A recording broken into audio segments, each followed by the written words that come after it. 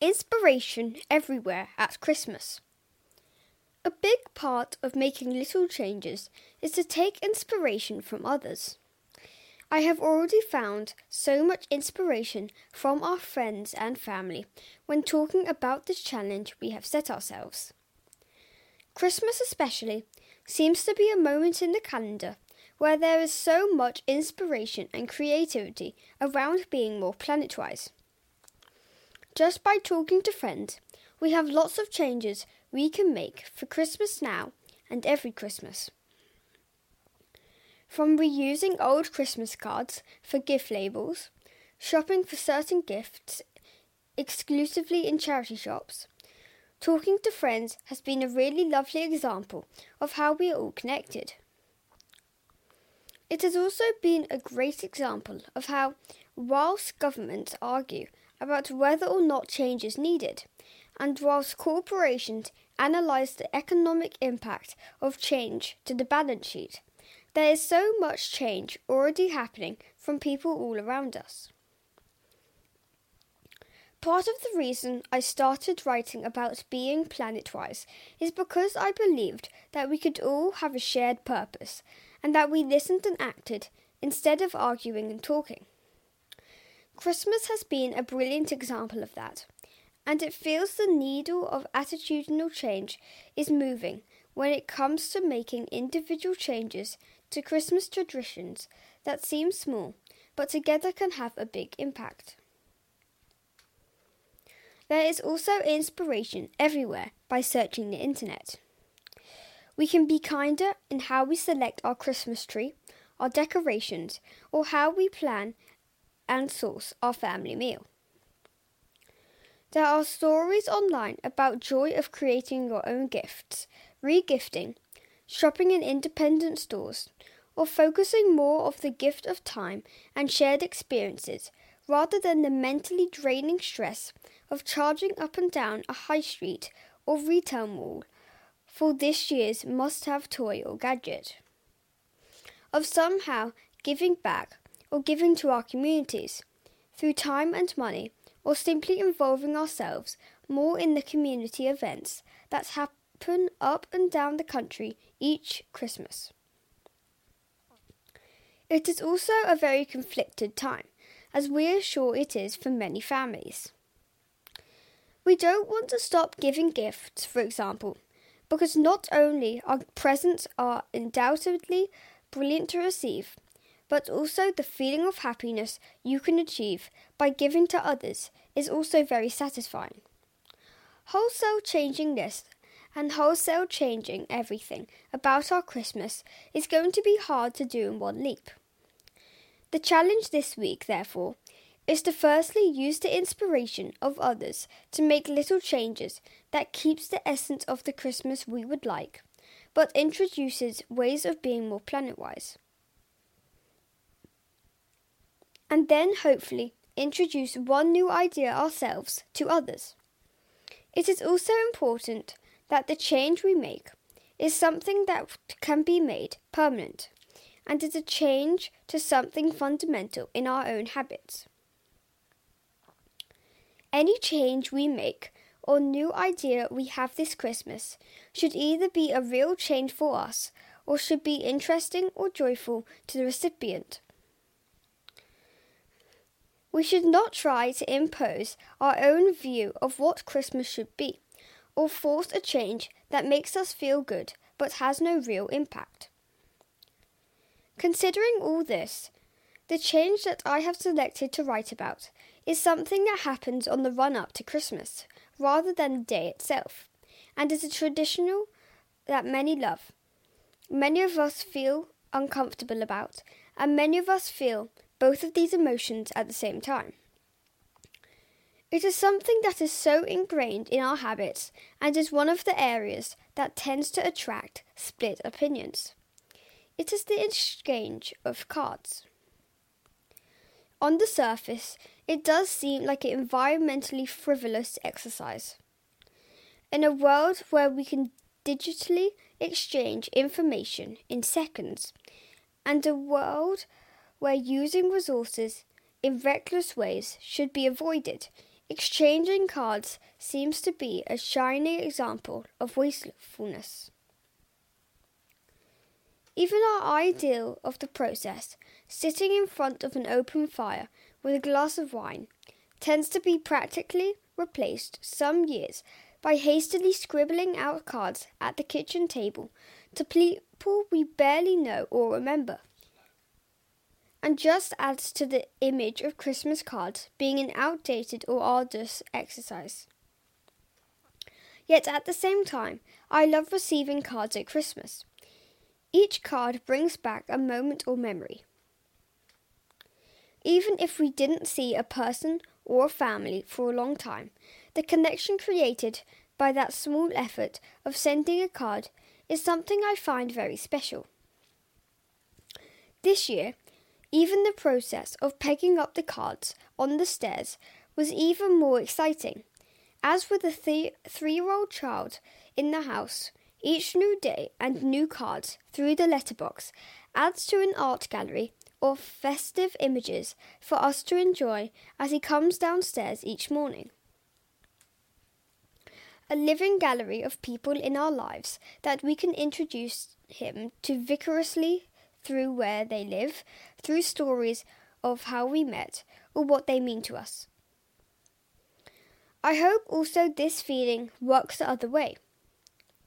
Some of the people who we send cards to are relations from a generation such as ours or before, where the written word was something that was exchanged more frequently through holiday postcards or general letters of well-being or thanks. For these people who have probably seen a diminishing number of cards and letters over the years as we find other ways of sending greetings, this must seem like a sad ending to an age where the exchanging of good wishes came with more thought than a few keystrokes on a computer keyboard. There is also a compelling argument for the sourcing of cards. It is perhaps not a perfect solution, but the majority of manufacturers ensure that paper and envelopes are either recycled or are from sustainable sources and carry the FSC badge. Some will also give portions of the revenue received through sales to causes or charities that are progressive to either our lives or of the planet or ecosystems. This year especially, we saw this becoming more and more prevalent in the cards we received.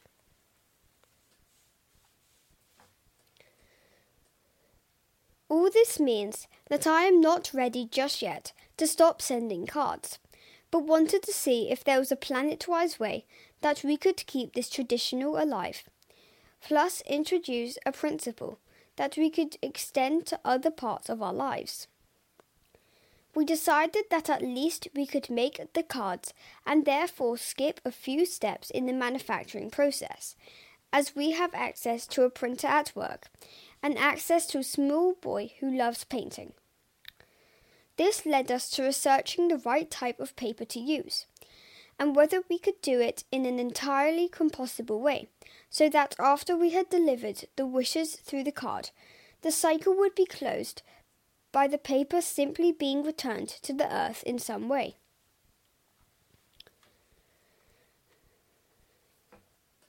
Through this, we came across an idea and piece of inspiration which not only ticked the box of compostability, but also gave something more. Imagine that you could send a card and that the recipient could open and enjoy that card strung up on a wall or on a mantelpiece over the Christmas period just like a normal card. Imagine then, after Christmas was done, there was a twist. Instead of throwing it in the trash or the recycling, imagine the card containing wild flower seeds, and you could bury the paper in a pot or in the garden and know that it would compost. But imagine that as well as this, the card would actually give back, and with a bit of care and a bit of watering, the seeds in the paper would grow into our own spray of wild flowers. Our discovery was actually this plantable seed paper. Design the card at home, print onto the plantable seed paper, fold it into a card shape, and after it had been enjoyed, there was once a card, there would be flowers. For us as a family, this was an exciting and planet-wide discovery that gave us a way of thinking another little change. So this week, we have been making and sending plantable seed Christmas cards instead of regular Christmas cards.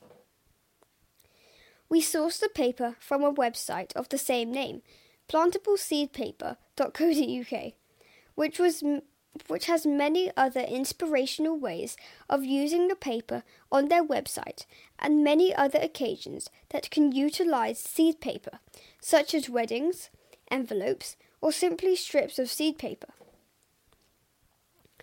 Although we are just an individual family, if we are discovering this for the first time, then we hope others will discover seed paper also through our cards and can use this as an inspiration to use this paper in other ways. Outside of Christmas, and to make this change permanent, it also got me thinking about all the other occasions that we would normally send or use paper. We can use this paper for birthdays, for thank you cards that come after events such as Christmas and birthdays, or for general correspondence and notes around the house. We all write many cards. We all write lists, whether that is shopping or in preparation for holidays or family visitings.